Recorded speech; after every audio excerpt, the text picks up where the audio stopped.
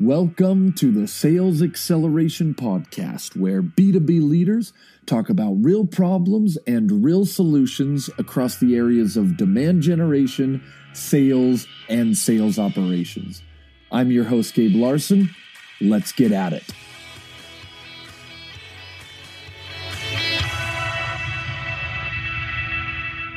Welcome, everybody, to the Sales Acceleration Podcast. Happy Father's Day for those of you who had a great day out there. I know I did. Today we're going to be talking to a guest that was referred actually by multiple other guests. This gentleman is author and CEO of author, but also the founder and CEO of Selling to Zebras, Jeff Koser. Jeff, how the heck are you? Hey, Gabe, I'm great. How are you? Oh, good, man. It's been a great weekend. I'm ready to get going for another week here. I think this will be a good one. As I mentioned, you must have a lot of friends out there, or maybe just a lot of fans. We've talked about the idea of selling to zebras on the show multiple times, and it's fun to finally have you on board. Can you tell us just real quick, I want to get into the topic of selling to zebras, but can you tell the audience just briefly about yourself and some of the things you guys do over there at Selling to Zebras? Sure. We actually help people live the Selling to Zebras ideas. We have software that guides them on how to do that. So it's really a platform that you can present from, which is what makes it unique. We sort of say we have a stamp out CRM logo, which is meant to be controversial and not literal, because we partner like you do with Salesforce and Microsoft Dynamics and others. But the reason we say stamp out CRM is because salespeople don't like it. It's right. No hiding that. Huh? You just came right out and said it. People just don't like it. Well, it's right because it helps management. It helps management keep track of us, right? I mean, so we don't like that, yeah. and it's very useful. It's necessary. It's here to stay because we want to track activity and know where we are as organizations and have a logical go-to-market. But we also need something that actually helps us sell, and that's where we come in. Perfect. Yeah, I'm excited to dive into the book. So obviously you've been doing this for some time now. Selling to zebras. Outside of business or outside of your consulting and your speaking, et cetera. Anything unique about yourself or fun for the audience to know? Well, I'm I don't know if this is fun, but it's related to a funny story. I've been a runner for a long time. Back when probably before Forrest Gump, right? So, yeah. So I always pack my running shoes, and I went to a meeting one time where I had to do a presentation, and I was traveling the day before, and the day of I realized I didn't know this beforehand, but I didn't have any business shoes along. So I had to wear my running shoes to do my presentation, which was a joke on me. It was fun. It was light. It certainly broke the ice. You could probably do it again to break the ice, although it wouldn't be as good if it was contrived, right? That's right. I think people appreciate the authenticity. They can sometimes see through that. That actually just happened to a colleague of mine we went to a meeting actually Saturday morning for all days, but it was kind of an offsite with a group near here, and he totally forgot. He didn't have any shoes, so we had to quickly run over to Ross and grab some shoes. So he at least did show up. So you weren't not the only one who's run into that situation. So let's get into the topic of selling to zebras. I love the idea of certainly there's a lot of, I don't know if you use the word old school, but that idea of old school sales, it is just activity, and it's not really about targeting the right people at the right time. And you bring in some fun analogies. You obviously have kind of a story. You bring in some animal characters, this lion concept. Can you tell us, I'm probably ruining the overview, but can you tell us a little bit about how you started to develop this idea, and then what is the concept of selling to zebras? Well, interestingly, it was to survive.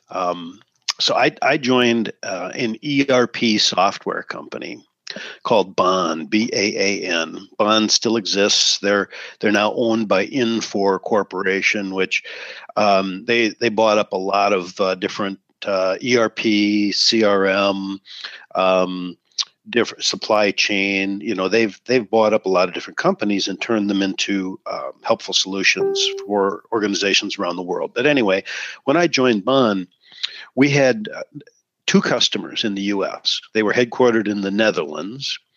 This is ERP, so it's a bet your business decision, right, when you buy it. So it's not a small decision.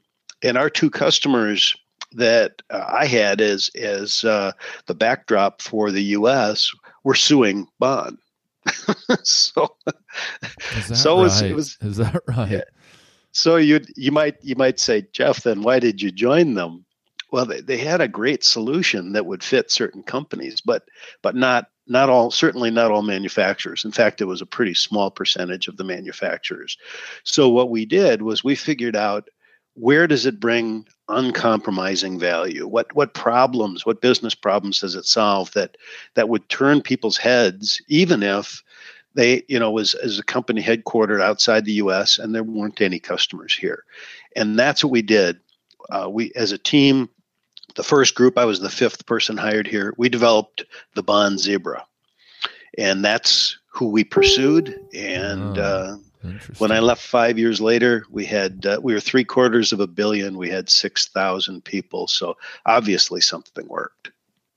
Wow. Well, interesting story. So you lived it, had to kind of live it, and then decided to put the book just at the pen to paper and get rocking and rolling.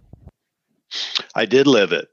Interestingly enough, though, I did it for a bunch of companies as a business after that. And when I first wrote the book, all the different companies that I'd been working with basically said, "Why did you write this just about us? I mean, don't you have any experience with other companies?" Because they all had the same issues. So right. They all thought it was just about them. But, there's a lot of truth to that. I mean, with what we do, what we experience, there is a lot of similarities between, obviously, all the people that do business. So for those that don't know it, can you give that brief overview as to, I mean, I think you've set it up, but what is this idea of selling to zebras in a little more detail? So a zebra is your perfect customer. And the idea is that you define what perfection looks like, and then you measure everything else against it. And you can actually score it. And you divide your deal into the 7 attributes that makes up every deal. And there's a magic to the number 7. There's 7 dwarfs, there's 7 wonders of the world, there's 7 is the most often picked lucky number. So there's 7 attributes to your zebra. And a zebra is called a zebra because when you look at one, even a 3-year-old knows what they're looking at. It's just that identifiable. It's just as easy to spot. And your best prospects and your best customers should be just as easily identifiable. Yeah. And why do you feel like people don't do this? I mean, it seems like it's kind of it's not an obvious thing, but why aren't more people, targeting and going after these zebras or these kind of optimal customers? Well, 2 reasons, I think. I mean, as you know, targeting is nothing new. I mean, strategic selling said you should do it, and I think strategic selling was written 40 years ago now, right? Pretty close. Yeah, so these are not new concepts, right? So I think it's because it's never been made easy, and that's one of the things we do. I mean, the 7 attributes, you score them from 0 to 4. They go from red, yellow to green, so it's visual. It shows you where you are. You can do it on an iPhone. You can do it in about a minute, and it shows you where you're strong and where you have holes in your deal. And you can then talk about it, company-wide. Everybody understands what it is. So it's not a new concept. We just tried to make it easy. And the second thing is, if you ask someone, what business problem do you solve? Try it sometime on your show, Gabe. When you interview somebody, ask them what business problem they solve. What do they immediately do? They immediately launch into talking about their product. But that's not why Power bought from them or why Power buys.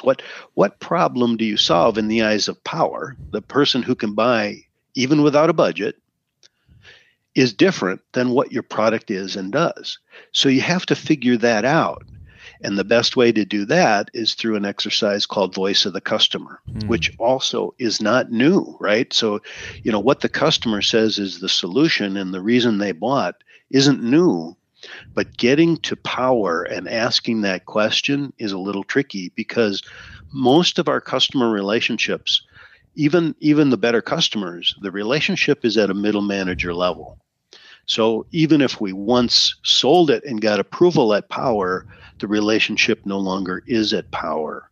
And we usually settle in at the middle manager level. So when we try to go figure this out, we have to figure out a way to get back to the original person that said yes, or the original power source, if you will, that said yes, and why they bought. And those reasons are always different than why middle managers use or like or even love your product. Yeah, I mean, I think we can all resonate with that. You end up selling, you finally get to a decision maker to get the sign off or get to that right person to get the deal done, and somehow a few months later, very soon after, potentially immediately after, you're dealing with the IT or you're dealing with the manager or some mid-level person.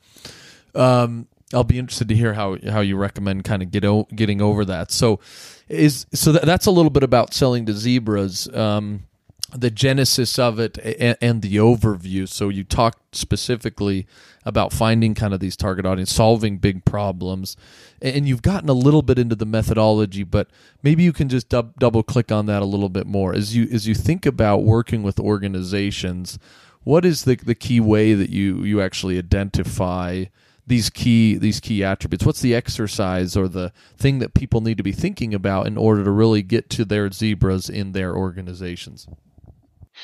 So what we prescribe is that you take recent deals.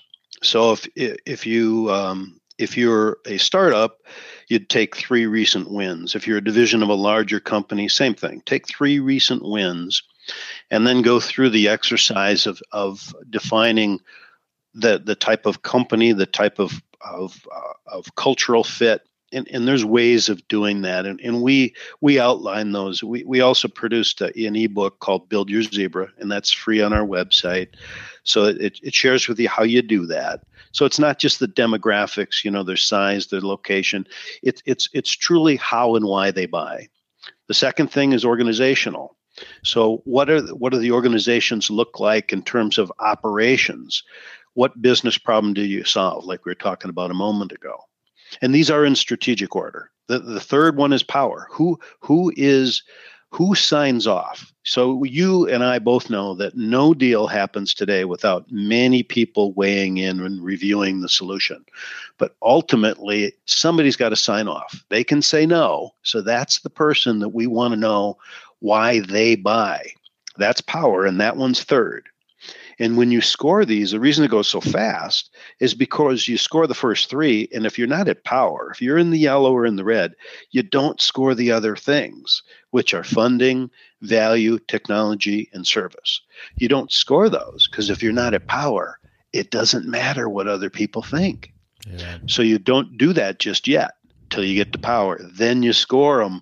Now you know where you really sit with this deal. Again, like we said before, where the holes are, and you can strategize around that. Got it. So you have 7. I think you mentioned this, where you have the 7 attributes that you typically need to be looking at, and you actually try to score them. Now, power, it sounds like is an interesting one because obviously you're talking to the wrong person. You're just going down kind of the wrong rabbit hole.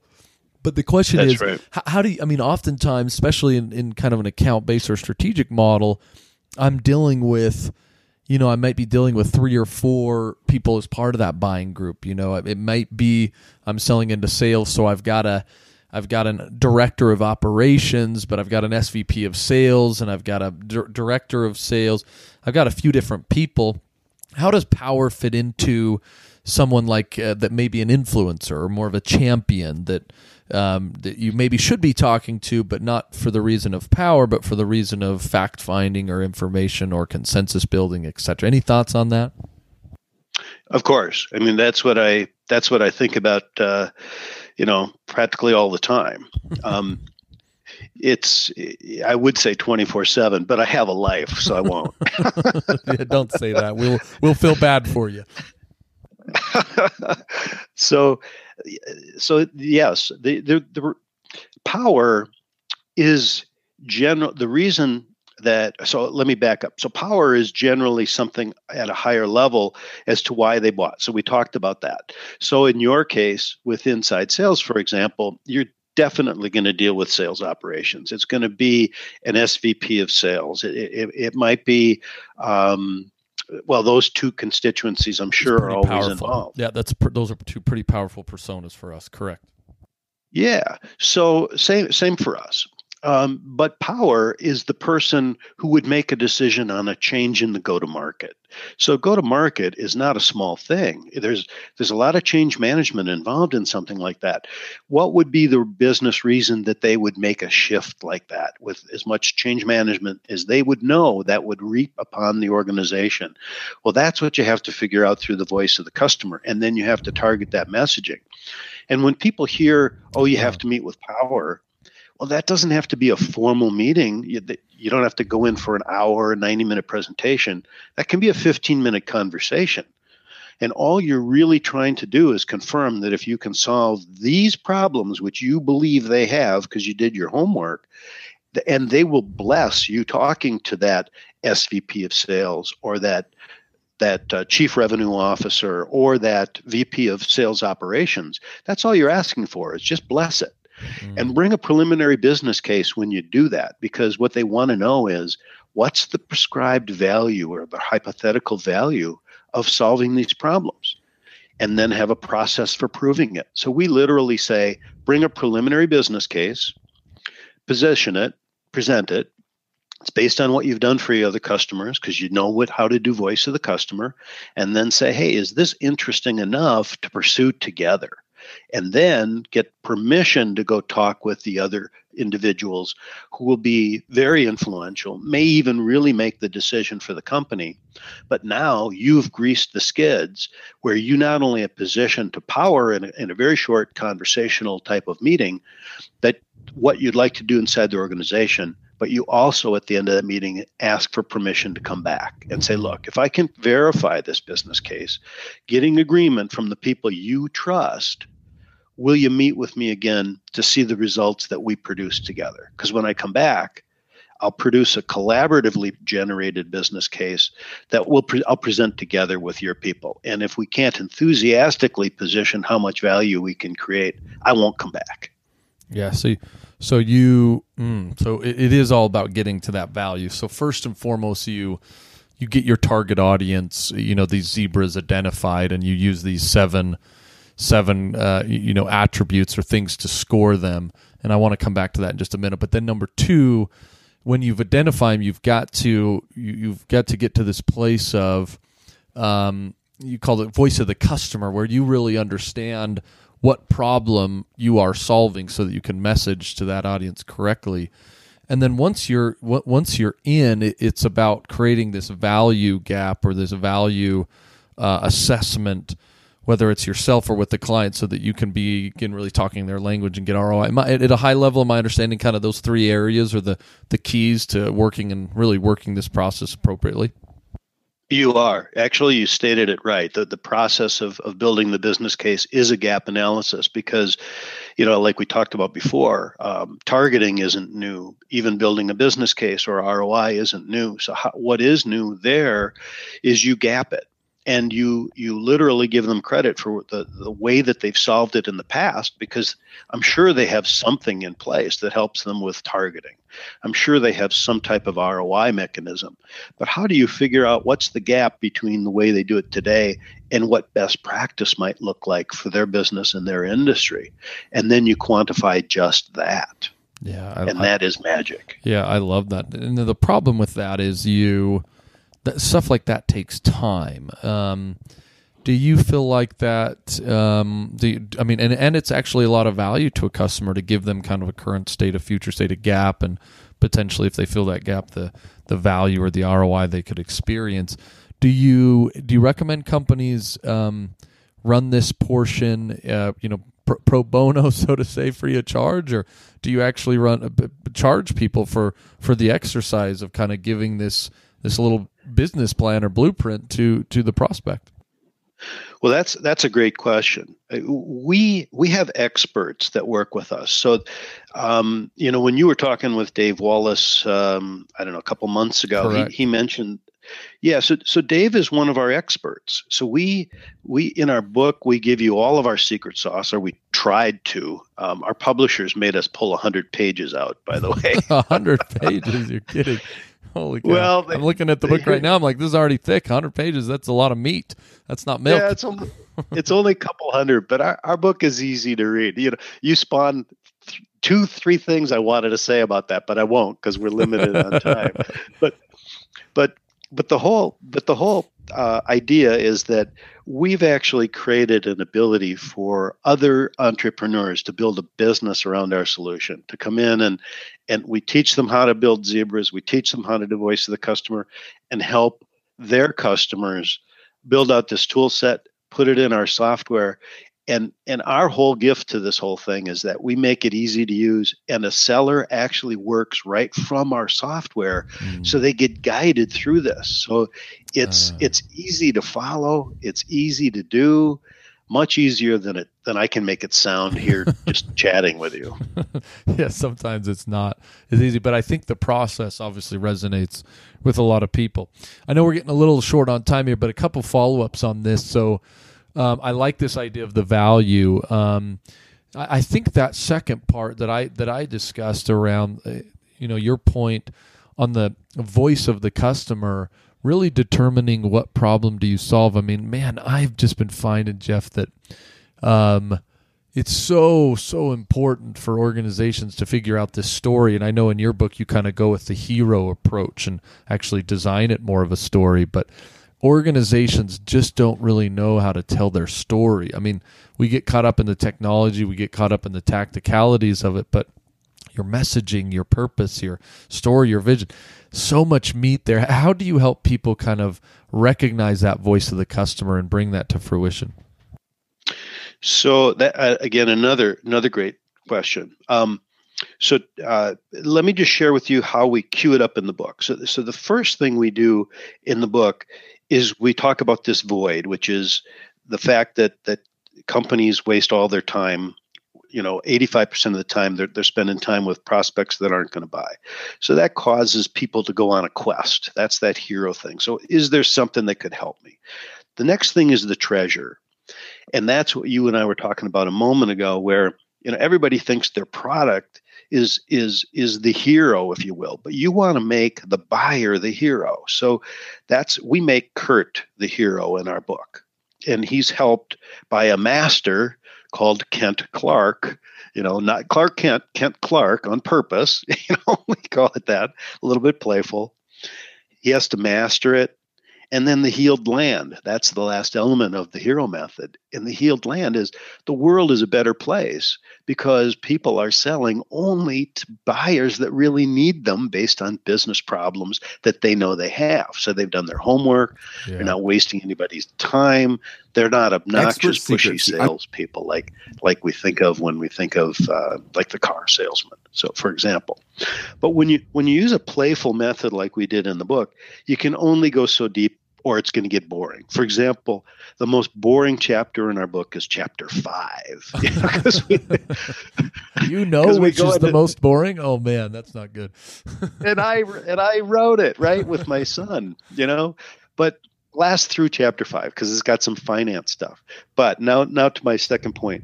So we don't go into depth on how to do the voice of the customer in the book, but we did write an ebook that's free out there called Voice of the Customer, and that's out on our website too. But I got to tell you, it's 18, 19 pages, and it's pretty detailed, but it really tells you tricks for doing it. and it's really good, but it's not fun read like Selling to Zebras. Interesting. Well, we'll make sure we put a link to that in the show notes. So much more to talk about, Jeff. We might have to have you back on to kind of dive a little deeper into some of these areas. I'm definitely going to grab the ebook. Wanted to experience this in a little more detail. I'm a tactical guy, so I always appreciate when people go tactical. I'm looking forward to the boring chapters. As you kind of summarize this or take away, think about the audience, any kind of last words of wisdom or thing you want them to put in their back pocket as they go about their daily activities as sales and marketing and operations leaders. So our goals are pretty lofty, Gabe, and this may not happen until I'm long gone, but we literally want to change the way the world sells. So what we say is sell the way buyers want to buy. Make it a quest, take them on a journey, and don't try to only sell to those individuals that have the problem you solve and that you verify they actually want to solve it. And that will make the world a better place. I love it. If someone wants to get in touch with you, Jeff, or experience a little more about selling to zebras, where can they go? Sellingtozebras.com is the best place. There's so many ways to contact me. I'm not hard to find. Yeah, good to know. I'm looking at your LinkedIn. Yeah, you can find him all over the web. So, Jeff, really appreciate it. Interesting content about selling to zebras, target audience, building value, this voice of the customer. Excited to kind of go round 2 with you potentially here sooner rather than later. So for the audience, thanks so much for joining, and let's get at it.